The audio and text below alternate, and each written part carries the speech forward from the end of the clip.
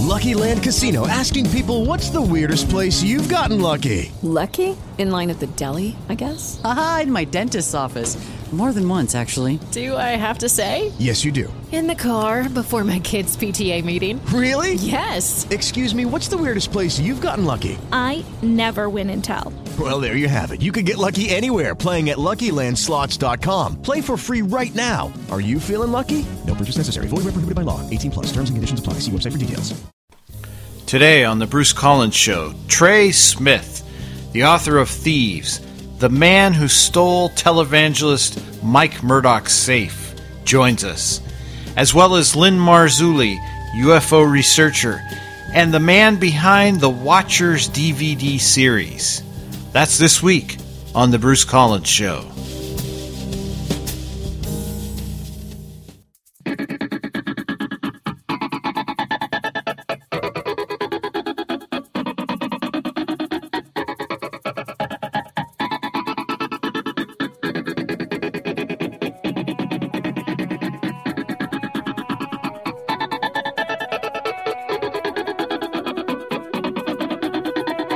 The new Theater of the Mind. The Bruce Collins Show. With the Baron of Broadcasting. Turn up the radio. I need the music. Give me some more. Turn up the radio. I wanna beat it. Got to give me some more. Turn up the radio. The Clown Prince of Doom, Bruce Collins.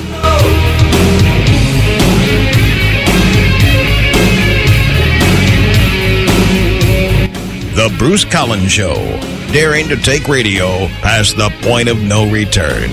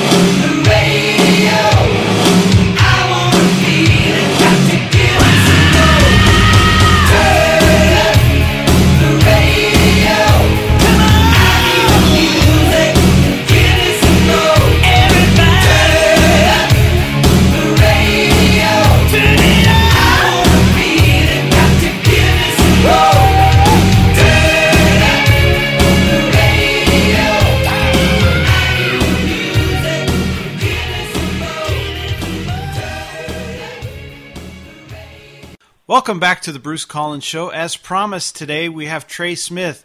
Now, many of you in the Nashua area, since we've returned with the Bruce Collins Show, you may not know the name Trey Smith, and so we're going to talk about what has gone on in his life and what that has produced today. And Trey Smith joins us today. Trey, welcome to the program. Why don't you give out your website addresses for people if they want to check on this while they're listening to the program today?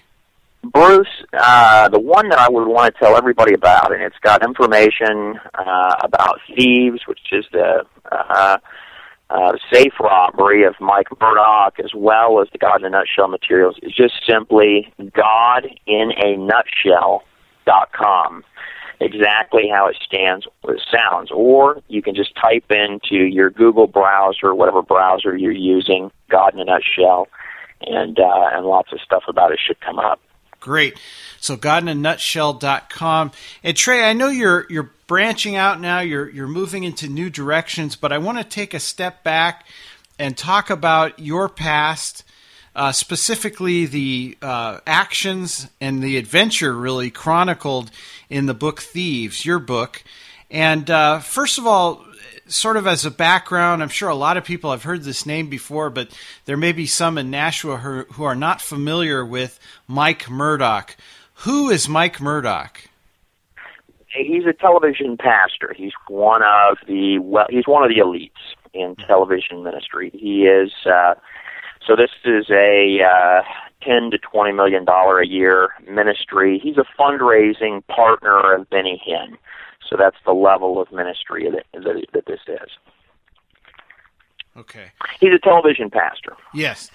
You know, one thing that strikes me as interesting is the business relationships that come out of these televangelists, such as there seems to be a partnership between Mike Murdock and Benny Hinn. But your experiences with Mike Murdock, or maybe perhaps he didn't know Benny Hinn at that point, these people don't really hang out with each other, as it were. It's really a business relationship, isn't it?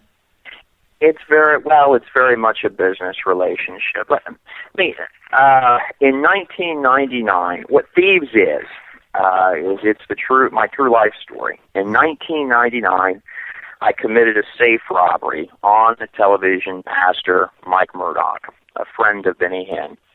I ran to Mexico following the safe robbery, and so as you can imagine, this is a story that, if for no other reason, needed to be told. Mm-hmm. But it does, as the title indicates, one dirty TV pastor, the man who robbed him. It does have no shortage of there are issues there, and with things that people respond and they say, well, can this really be true? Do the TV pastors really, surely this can't. Yes, it is the way that it is. I mean, these are empires, Bruce.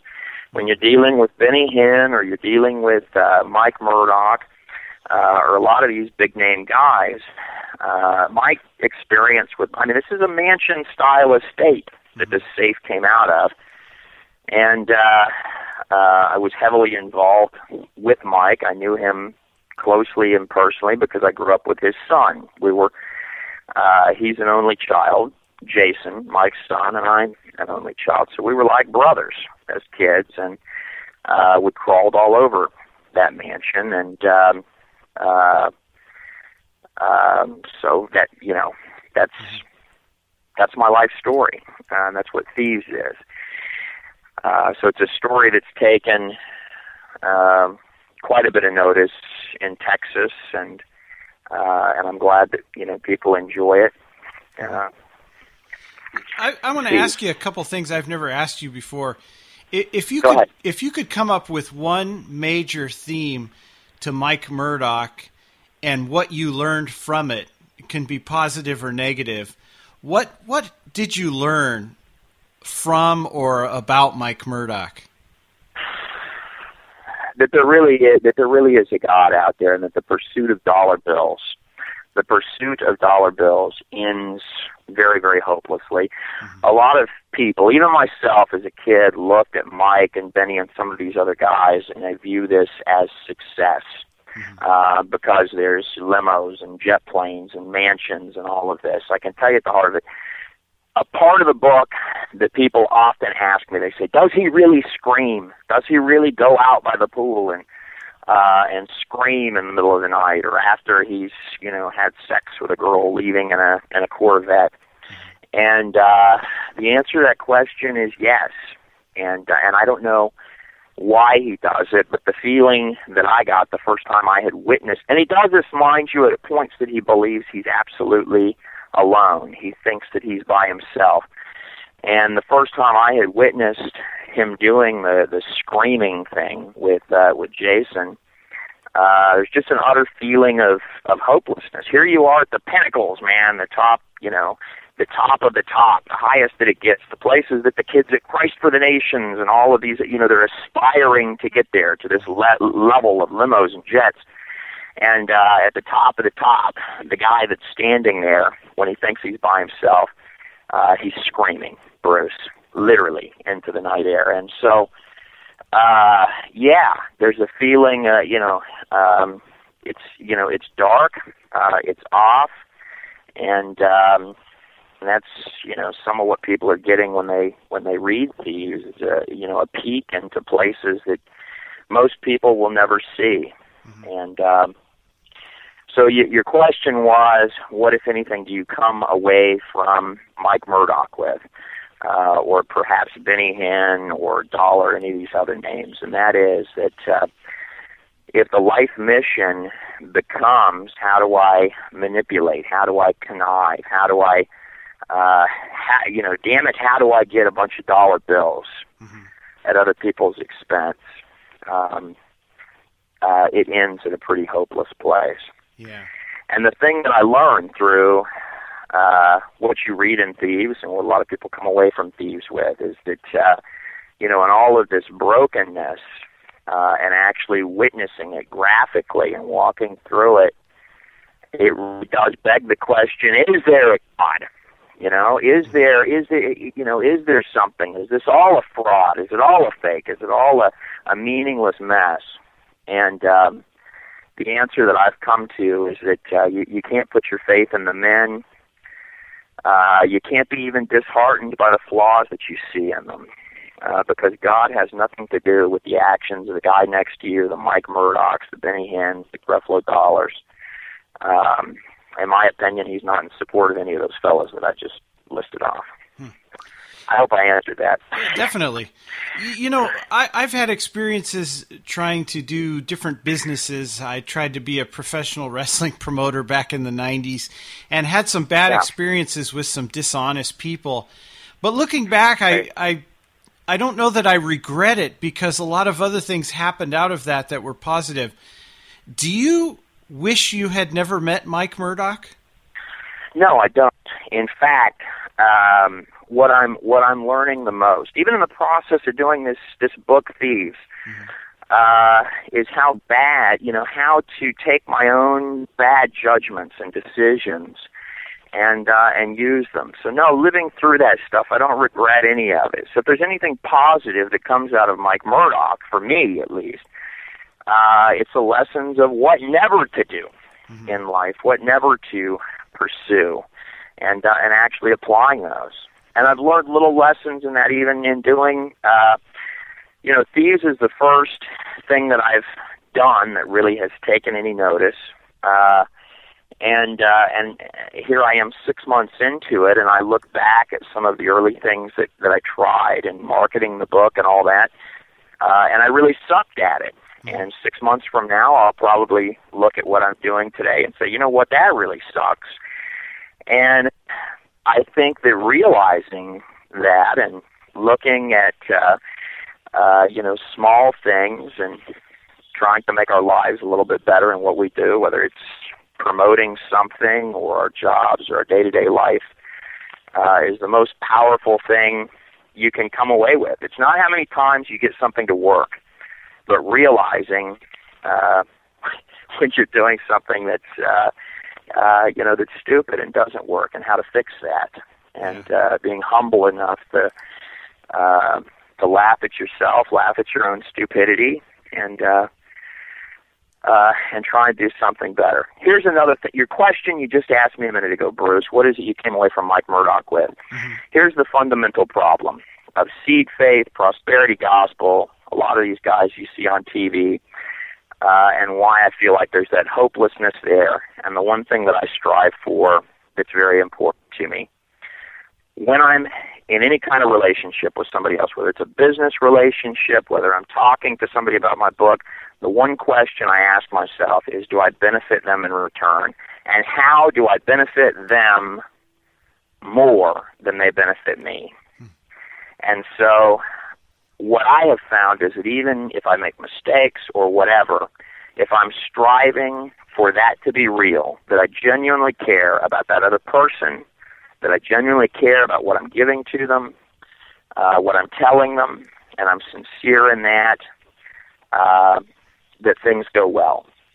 And it's when the ideas become all selfish, like many of these ministries have. Some of these ministries, Bruce, give back less than 1%. They are soliciting with a short list of Bible scriptures that they've put together, right, that all deal with tithing and this kind of thing. And they solicit to folks that really have nothing. I mean, you've got people that are sacrificing basic needs, Bruce, and occasional luxuries to finance jet planes and mansions. So when it becomes all about self-will and how do I take as much as I can, how do I really push other people to give to me, and how can I work this out in some legal fashion where I can give as little back as possible, there's not enough jet planes in the world, Bruce, that's ever going to not leave you screaming poolside when you're doing that. Mm-hmm. Right. There's not enough money that is going to satisfy you. And that, I mean, that's just me. That's just my opinion. I could be wrong.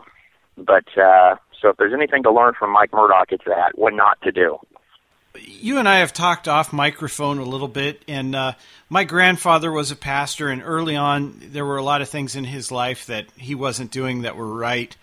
But he did mature. I'd like to say he matured spiritually, but by the time he got to be my grandfather, a lot of the things that he was doing early on, he wasn't doing anymore. Praise the Lord. But, you know, a lot of people in a church setting will take a pastor and say a pastor does something wrong. They'll generally defend that person to no end. But if it's Joe Smith sitting in the back corner of the church, they find out there's some type of sin with them, that person may as well leave the church. They've been ostracized. That's not always the case, but unfortunately, sadly, that is the case sometimes. How was the reaction of your book? Because I generally get the sense sometimes that there are Christians who would say, Mike Murdoch can do no wrong. Who's Trey Smith, this guy that's accusing, you know, Pastor Mike Murdoch of all these indiscretions?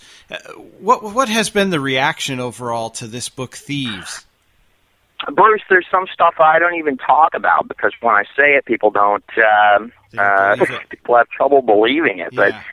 But the nice thing is, here in the last couple of months, as there's been more exposure to the book, you do kind of see the true colors of some of the folks because they'll put up postings that say that I'm Satan, for example, or I'm the. I mean, they get really extreme about it. I mean, they. You know, there are folks out there that these guys are their heroes, and so they, you know, they'll write absurd things. But even when I first began Thieves, it's a little different than an ordinary book. These are powerful guys, and you know, I've moved a number of times. I can't attribute, you know, every little bad thing that happens to a TV pastor, but there certainly have been incidents that are questionable. For example, you know, where I was living last, I actually moved because we were having an issue with a guy that was parking down the road and taking pictures. Now, you know, is that affiliated with a TV pastor? I don't know. But I know that there are concerns there, and I am talking about, you know, private issues that they really don't want talked about, right. And there's side effects to that. And I'm talking about the most dangerous thing, too, which is how they make their income, right. In some of my videos. Now, Thieves is just a true story. You know, I was a stupid kid, Bruce. I committed a safe robbery. I mean, my stupidity is your thrill ride in the book, Thieves. I committed a safe robbery, ran to Mexico. I got a TV pastor doing his own list of things. So this is sheer absolute madness for 340. Well, how could it let up? It's a book about a safe robbery of a TV pastor.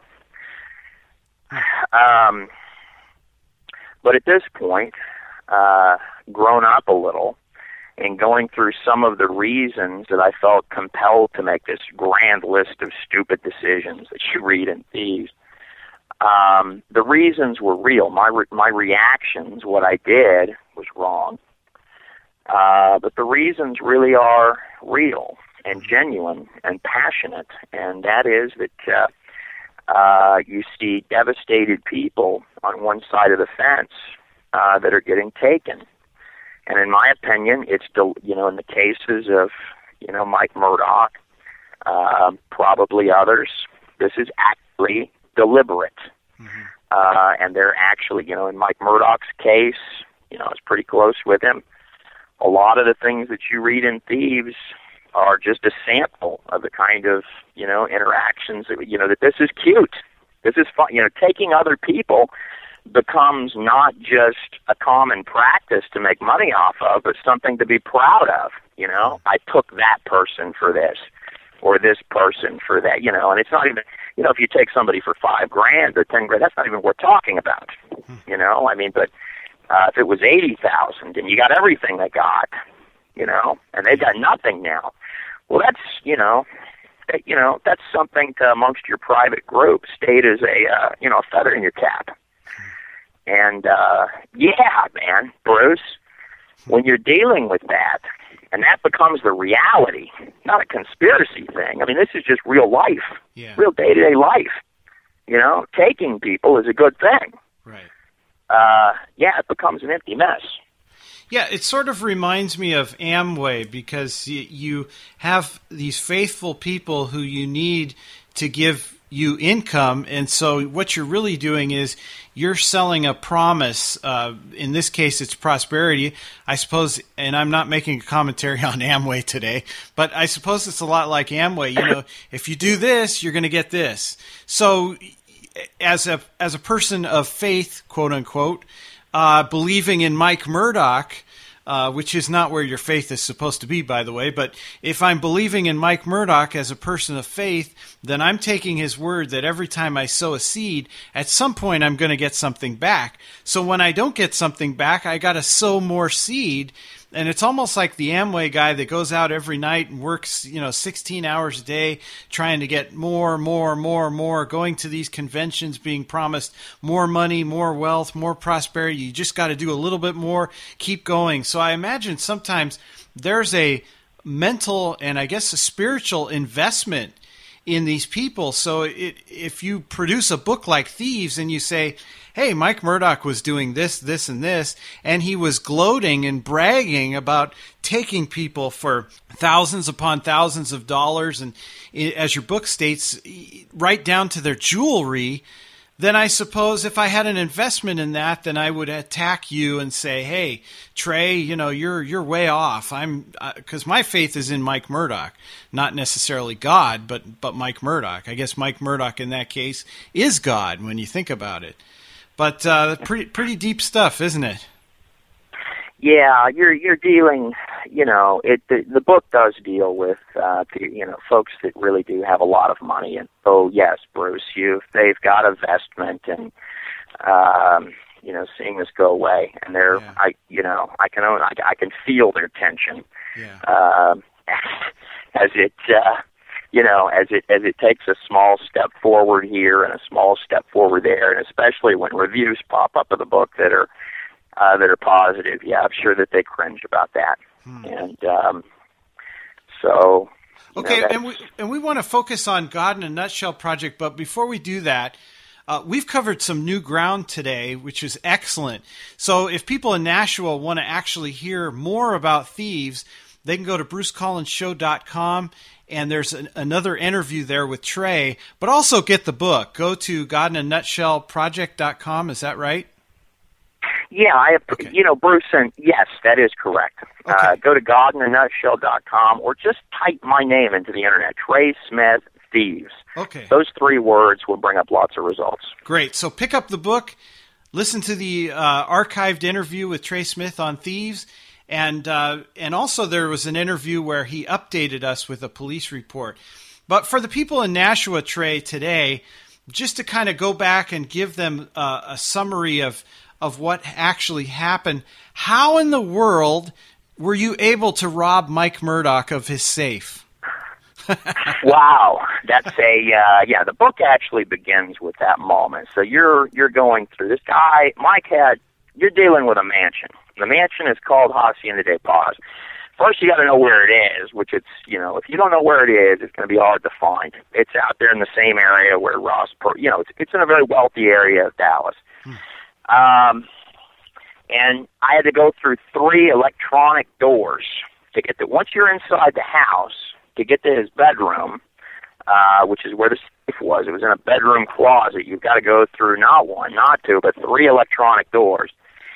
And this was a closet, filled with lots of, there were 4 cabinets in there. You got one that had all the stamp collection. These are about 4 or 5 feet tall, maybe 6. They're tall cabinets, big cabinets, filled to the brim with whatever they were. So if it was a stamp one, you reach in there, you're picking out stuff that would literally cause a stamp guy's hand to tremble, kind of stuff. And handfuls of it. Enough you could take handfuls of it, and it wouldn't even be noticed it was missing. One of them is stamps. The other one was coins. The other one was jewelry, little, we're talking gaudy stuff that would make a rap star jealous. And then the last cabinet, of course, was the porn one. And that, yes, it's a pornography.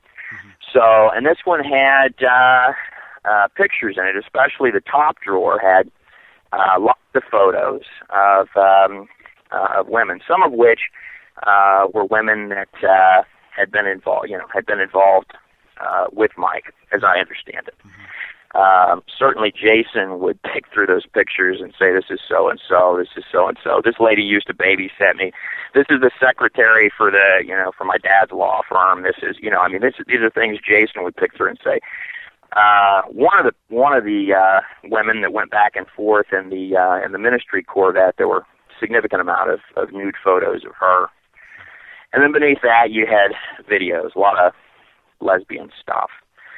So that's what a TV pastor keeps behind. That's the stuff that you've got to protect with 3 electronic doors at your mansion.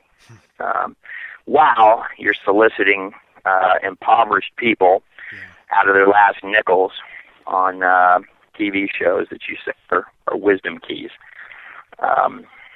So there you have it. But that's how I did it. I went through 3 electronic doors. I pulled the safe out, took the safe back to Houston, got it opened. You know what? I'm going to save back what was actually in the safe. If you want to find out what was in the safe, you need to type my name into the internet right now and look on there and find it out as I'm talking to you. And this set off, me running from a TV pastor in Mexico, some dark places. And I grew up a lot during those times. When you're in the desert and, you got people looking for you, you're scared. You're a stupid kid to begin with, because if you're not a stupid kid, you never would have ripped off a TV pastor. And here you are trying to figure out life, and you can't really interact with your family or anything. And you're in a place where most of the people don't speak English. Yeah, Bruce, it was tough. And that's what I'm amazed myself when I look at Thieves at how much of it, to me it's very emotional, because it's real. Yeah. It's real. Again, this is a great book, Thieves, and I recommend it. And you can go to godinanutshell.com to find out information on how to order Thieves. You can order it on Amazon, obviously. You can order just about anything on Amazon. But Trey, last question about Thieves, and this is sort of an indirect question about Thieves, I guess. What do you hope the reader gets out of this book? And then is there anything you would wish Mike Murdoch would get out of this story? Well, for Mike Murdoch, it really is a mirror for him to, opposed to screaming poolside one of these nights. I know he's read the book. I do know that as a matter of absolute fact at this point, Bruce. But it's a mirror. Some parts of this that deal with him are a mirror that he can look at and see who he's really been through someone else's eyes. And that may be a powerful thing to him. I hope that it has an effect on him. Based on my experience with Mike Murdoch, in my opinion, Bruce, he's a pretty two-dimensional guy. So I don't know what'll ever happen with him. It would be a prayer of mine if he did, man. The most powerful thing I could possibly see that man do. Because in some ways, I love the guy. Even though I've got a book that tells a lot of things about him, I don't hate him. Yeah. He can call me Satan and all this other stuff, which he does. But I'm not angry with it. This ain't a chip on my shoulder. These are just real events. So if a reader gets something out of the book, I'm happy that they did. I think it's an important story in that regard. Yeah. But it doesn't, in essence, have a message that's direct, Bruce. It's just a true story. Yeah. Okay, so let's get to God in a Nutshell. This is a project that is ongoing for you, I believe, and I've seen the videos that you've made, and I know there's a third one on the way, but the first two are excellent, by the way. Thanks, man. Oh, you're welcome. And when did you start this project, Trey? Well, I actually, a lot of the stuff that you see in those initial videos, stuff that after the Safe Rock, during these times that I was in the desert and stuff, when I had a little bit of my mind straight, I would ask myself a lot of very deep questions about, who is God, man? And there were times that I was actually out there screaming myself, but I wasn't poolside, and but I would say, Lord, God, are you out there? Is there a God? Is there something real? And I would fashion this into questions and into what I thought. And here in the last couple of years, I've cleaned up a lot of those letters, and I've begun writing new stuff and expounding upon it. So the videos are powerful. In fact, I was amazed myself when I went through. It's been, I don't know, I guess 2 years ago now. But when my mother handed me these letters that I had sent to her over time, and reading through some of it, I would just say to myself, wow, did I really think, and all the bad that has happened, and all this ocean of ugliness and darkness, and here were these gems of things that I was just crying out, and and there was no way that I didn't want to present those and give them to people, because although thieves may not have a message directly, God in a Nutshell does, I think. And it does not do what I grew up with, which is, seeing Christians or pastors, this is the way it is, and if you don't believe, just like this cookie-cutter box that we've set out, then you're probably going to hell. God in a Nutshell is more of phrasing questions to people and engaging them to actually look at the Bible, these ancient documents. That's what the Bible is, Bruce. It's an ancient set of documents. Every one of us with a copy of a Bible in our homes are actually holding material that people thousands of years ago, right, who didn't have computers or any of that, they wrote this stuff down on papyrus. And I don't know, I find what our ancestors thought, what they felt, what they perceived to be worthy of our attention.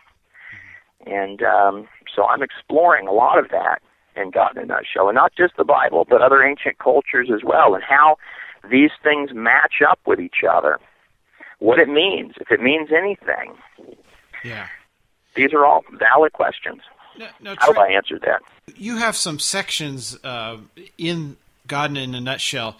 I don't know how much of that you want to touch on, because obviously you would want people to check that out because there's actually video tied to it. But could you maybe give us a summary of what's going on there? Well, one of them, the first three videos, or the first two that are up, the first one is called "Are You Really Your Flesh?" And it's a question about there's some science stuff in there. It's a little bit intellectual in its presentation. But the human soul, are we just this human body that dies? Is there something? Do we get, what happens next when we die? This portion of the letter was important for me to put up first because there was a guy in his 80s that I wrote up a book for. I don't know, about a year ago now. I wrote a memoir for him, and it was his life story. And one of the things that he said to me when we completed that is he looked, and this is an 81-year-old man, 82 now. He looks over at me and he said, "Trey, you know what? It all seems so important at the time." And I thought to myself, wow, that really is true. So is it just about the flesh? Or is there some part of us, the real us maybe, that goes on? And that's what that first video covers. And I think it covers it well. The second video is about what we do. And the music to it is so beautiful. The second one, I love the music to the background to that is incredible, and I'm so thankful that at this point there have been folks that have now come and are offering to use their music for the third one. So we'll look at some of that. Look at both of them. Respond. Tell me what you think. And people can find them at godinanutshell.com also, right? That's as simple as it is, man. How much easier of a title can you get than that? Hey, before we go, and I don't know how much you want to talk about this, but you're actually working on another book, and I believe it's somewhat nonfiction, but it's sort of based on some things some information you've acquired or things you've experienced, correct? Well, yeah. I think all authors do that. Sure. That are, it's based on stuff. But, even as you read in Thieves, I spent some time in a little town called Taos, New Mexico. In fact, I spent a lot more time on it than you read in Thieves. This book that's coming out next is called Taos. It's nonfiction. It's just, it's just a fun book. And I'll be interested to see how people respond to it. I will note this as a warning on Taos. It's a dark book. It was written during some pretty rough times in my life, so I would turn all of these angers that I had and feelings and very extreme emotions into characters. And so it's an intense book. Yeah. It's kind of intense, and in fact, the guy that's editing it right now, he said this may be the most twisted thing I've ever read, but then he commented that he loved it. So those that are Christian or don't like something that has language in it, or it's jam packed with pretty heavy stuff. Well, again, the website is godinanutshell.com, and that's where people can find the book Thieves and also your project, God in a Nutshell. Hey, Trey, this has been awesome, and we'll have you back in a little while, but thank you so much for joining us this week. Bruce, I'm so thankful to talk to you tonight on the radio, and everybody listening. God bless every single person that's listening to Bruce Collins' show. Great. Thanks, Trey.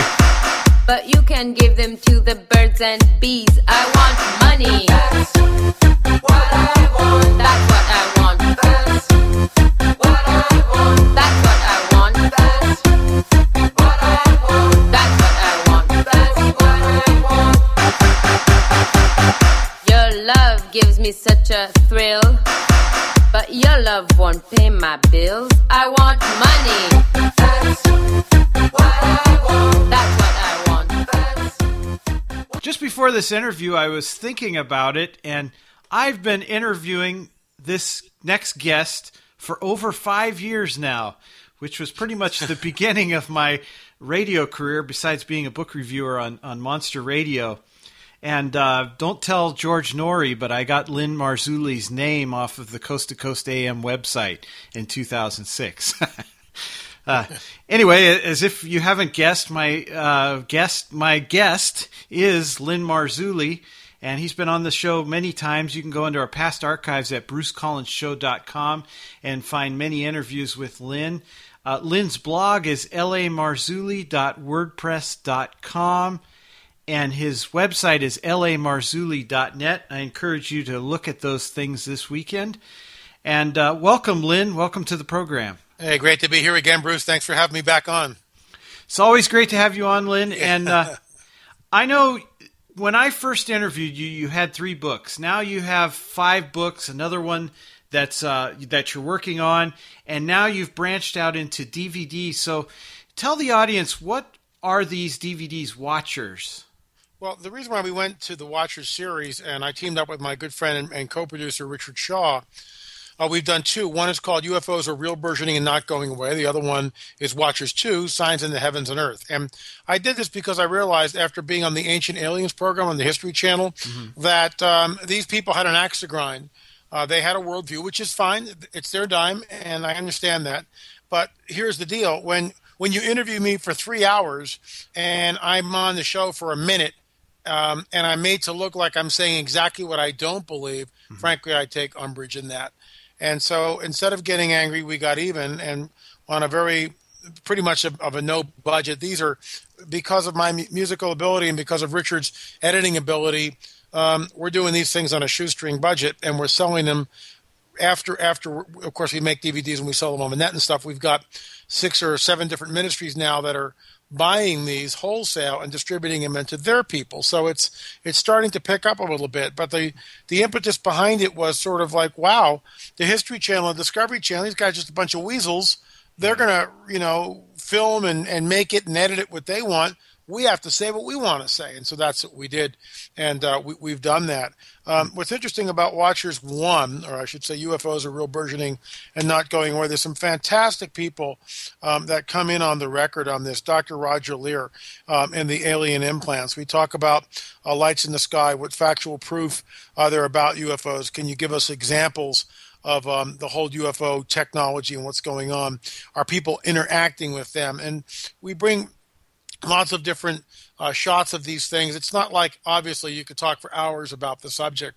We don't really get into Nephilim. We don't get into what is behind the phenomenon. All we're trying to say is like, look, people need to wake up. Something is going on. Something is manifesting and does so with impunities in the skies all over the world. And some of the governments have come clean. Some of the governments have not come clean. Of course, our government is at the head of that line, of that latter line.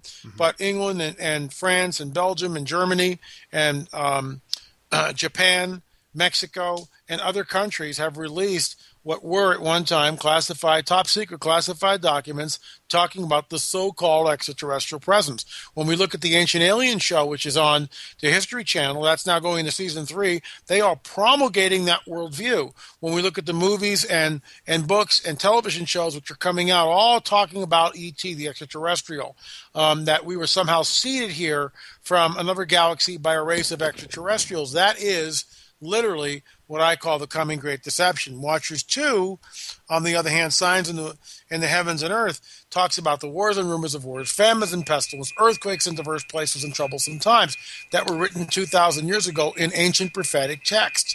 And we believe that it's not business as usual, that these earthquakes and these floods and famines and everything else that we're seeing are through the roof. They are unprecedented. And so Watchers 2 is like 58 minutes long. Watchers 1 is 57 minutes long. They are both riveting DVDs. I guarantee Watchers 2, you'll sit down and watch it 2 or 3 times maybe, because there's so much information in Watchers 2. It's just, you can't digest it all. It's very fast-paced, very quick-moving. Richard Shaw, my friend and co-producer, did a great job on the editing of Watchers 2. So we're really excited about that. And right now, of course, we're working on Watchers 3, which is called Fingerprints of the Supernatural. And I was going to ask you about that. What's the direction for Watchers 3? Well, we have Deborah Sontag, who came in, and she's got some fascinating photographs of what appear to be something out in the universe that perhaps shouldn't be there. Is NASA and the people that look at this stuff lying to us, or is she misinformed? Stan Day will be coming in, sort of talking about that. Professor Robert Herlick will be discussing the Torah codes, and specifically why we can trust the Torah and the text that is there. We can trust its integrity.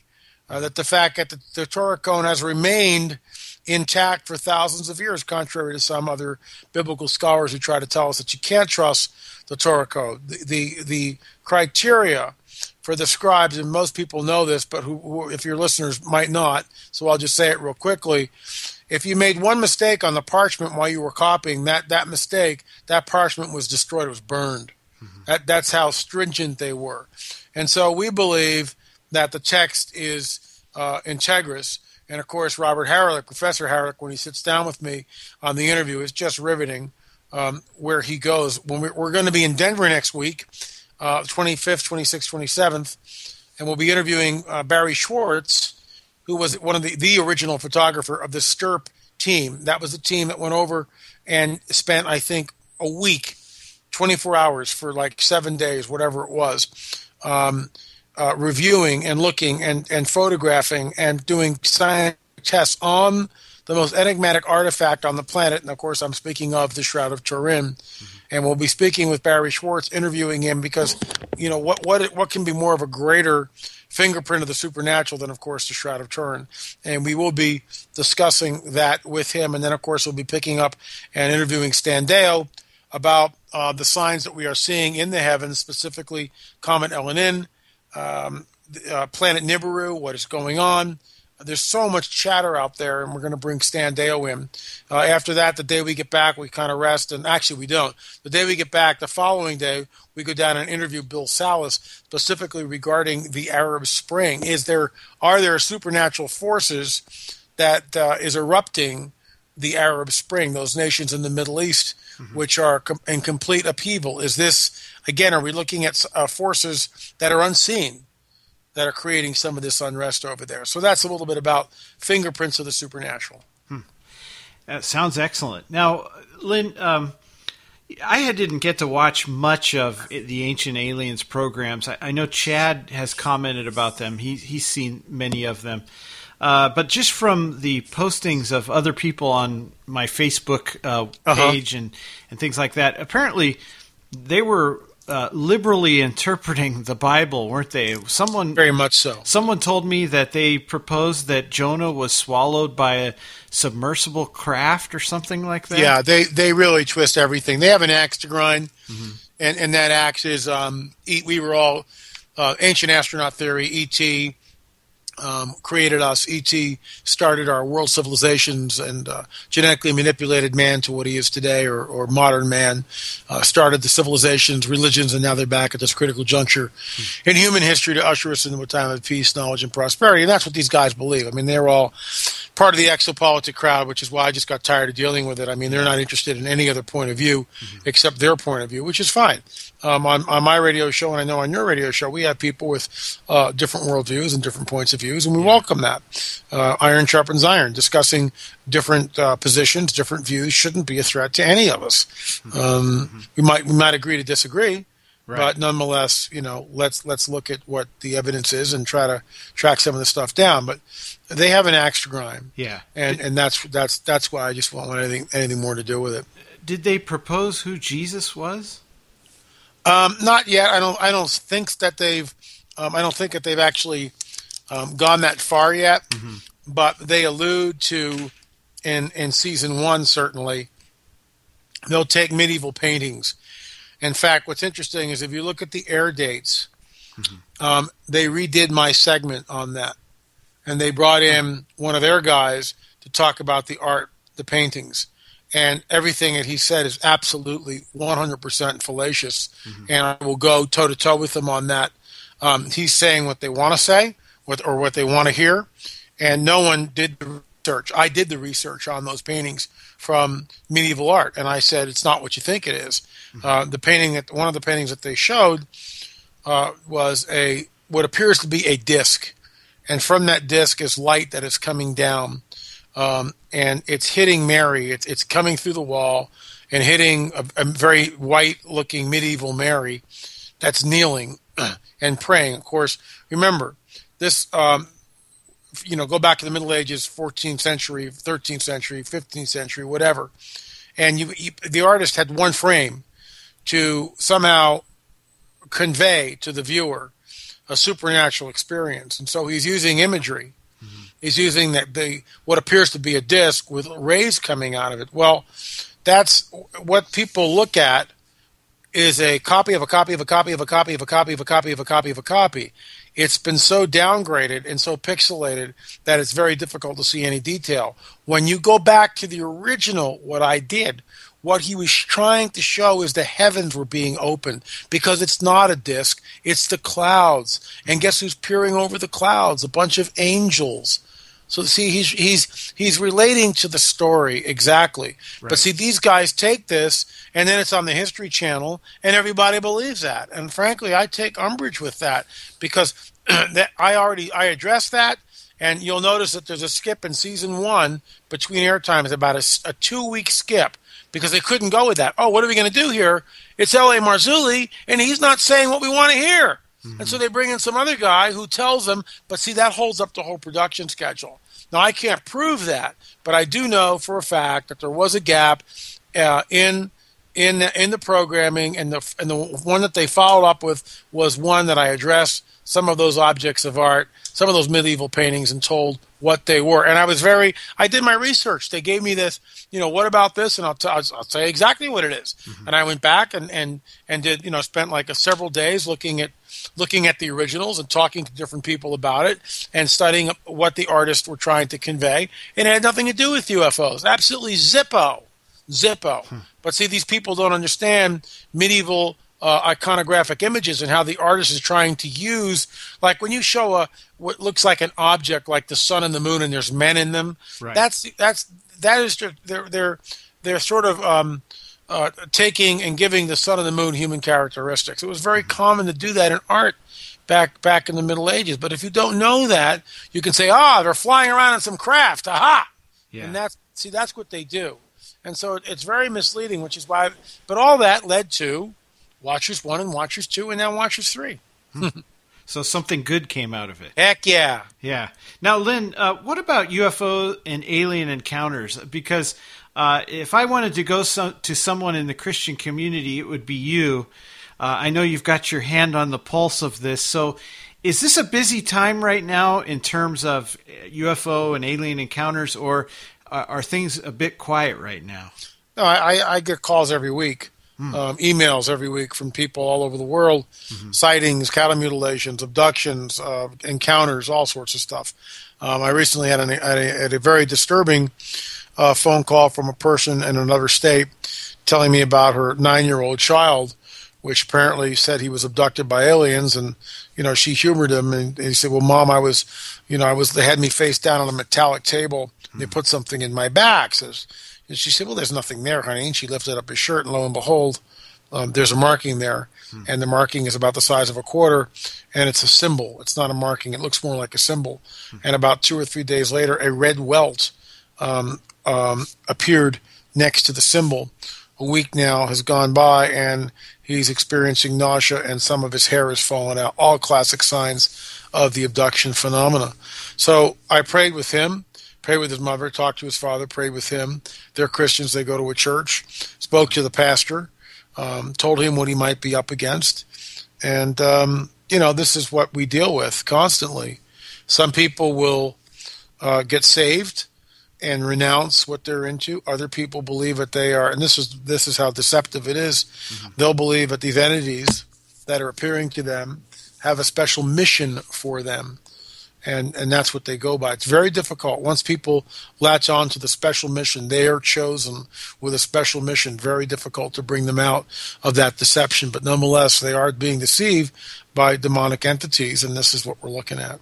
What's the loss of hair from? Is that radiation or? Possibly radiation, yes. Wow. For someone listening in Nashua, they may wonder what we're talking about, and we're obviously talking about a supernatural being. It's evil. Where are these UFOs coming from? Are they around us? I've had guests who suggested they're around us. We just can't see them. They weren't looking at it as supernatural. They think there's a cloaking device. But is this a supernatural craft, as it were, that can appear and disappear? Where do you think these craft are coming from? Well, I addressed this in the up-and-coming book called The Cosmic Chess Match. I don't do it as exhaustive in an exhaustive way the way I did it in Politics, Prophecy, and the Supernatural. But I believe that these craft are coming from another dimension. They are interdimensional. That other dimension in ancient manuscripts, prophetic texts would call it the second heaven. That's how they would label it. Yeah. And so they're coming from this other dimension, the second heaven. It's the same place, and I make a real strong case for this, Bruce. The new book will be released in September. You'll have to have me back on to talk about that stuff. Definitely. But the bottom line is Edgar Casey and Blossom Goodchild and where these spirits are people that channel information, yeah, it's coming from somewhere. Where is it coming from? What's the litmus test we use to determine whether it's malevolent or benevolent, evil or good? How do we discern that? How do we ascertain? And are we told in the guidebook of the supernatural, are we warned specifically to stay away from this type of necromancy, familiar spirits, channeling, talking with the dead, all this kind of stuff. And this is essentially what we're looking at in some of what the UFO phenomenon, in my opinion. It is supernatural. It is not, in my opinion, extraterrestrial. It is interdimensional. And these beings are highly intelligent and also highly malevolent. I mean, they just don't care about human beings at all. A perfect classic example of that is the conversation that I had this week with that family, and this 9-year-old boy was abducted. That's kidnapping. That's abuse. That's torture on some level. They implanted something against the child's will. They took him against his will, against his parents' will. Hello? And the father was like real cavalier about, I don't know. That kind of an attitude. It's like, what? Aren't you irate? Aren't you just absolutely livid that your child was taken from your home? What can I tell you? Well, what makes it compelling, too, is it's not just Christians. In fact, the Christians may be in the minority that are talking about this, but you and I interviewed on our respective shows Bill and Mashara Hussung, who had a DVD called Adventures of an Earthling. Fascinating movie. Fascinating. And this is a good indication of why these things show up. Here's a town that was heavily steeped in New Age and occultic groups, and just a lot of almost like hippie type of environment in New York. But there were many New Age groups that were using Ouija boards. By Bill's own admission, his mother used a Ouija board, and they talked to quote unquote dead spirits, which were really demonic. And these UFOs started showing up. So for the audience in Nashua, this is a good indication of why these things show up, correct? Well, yeah. I mean, there's always a gate or some sort of a portal that's opening. A perfect example of this, with all due respect to the guys at East Ranch up in Washington by Mount Adams, I think it is. There's stuff that shows up there almost on a nightly basis. I mean, they've had all sorts of film crews. He's opened up a portal. He's even talked about it. He's done the work. And what that work is he's opening up gates and portals. He's giving them legal permission to manifest. And, you could shut that down very quickly by going up and doing work the other way and closing that portal. You see, he doesn't know what he's dealing with. Yeah. How do I know this? Because he looks at Jay-Z Knight and he goes, yeah, that Ramtha, he's the real deal. Well, you see, you're deluded, my friend, with all due respect, Mr. Gillian, and if you're hearing this, I'd love to talk to you about it one-on-one. But you are severely deluded, because Ramtha is nothing more than a channeled entity. And Ramtha, that comes through Jay-Z Knight, is a disembodied spirit we would call a demon. And yeah, it can sound like it has wisdom because it's a lot older than we are and it's been around the earth a lot longer. But it's an earthbound spirit. It is more likely not a fallen angel. It is more than likely a demonic entity which is coming through and using Jay-Z Knight as sort of like a walk-in. I think you probably know this gentleman. I'm not sure if you've ever interviewed him or he's interviewed you, but there's a gentleman by the name of Brooks Agnew, and he has a New Age philosophy, and he was invited up to that ranch. And it's interesting, most of the guests that go up there seem to be involved in the New Age. And, he talked about these friendly, beings from other planets who just want to connect with us and all of that. And when he actually saw the UFO, I asked him, what was the first thing you felt when that UFO started to descend on your group? And he said one word: terror. Wow. That tells you everything. Tells you everything right there. Yeah. Yeah. Now, let's remind the listeners, your blog is lamarzulli.wordpress.com. That's correct. And the website is lamarzulli.net. He's got some great books there. And don't forget the Watchers and Watchers 2 DVDs, and Watchers 3 is on the way. Lynn, you're welcome as a guest anytime, and thank you so much for being with us this week. Pleasure was all mine. Thanks for having me on, Bruce. Great. Thank you. What's going on?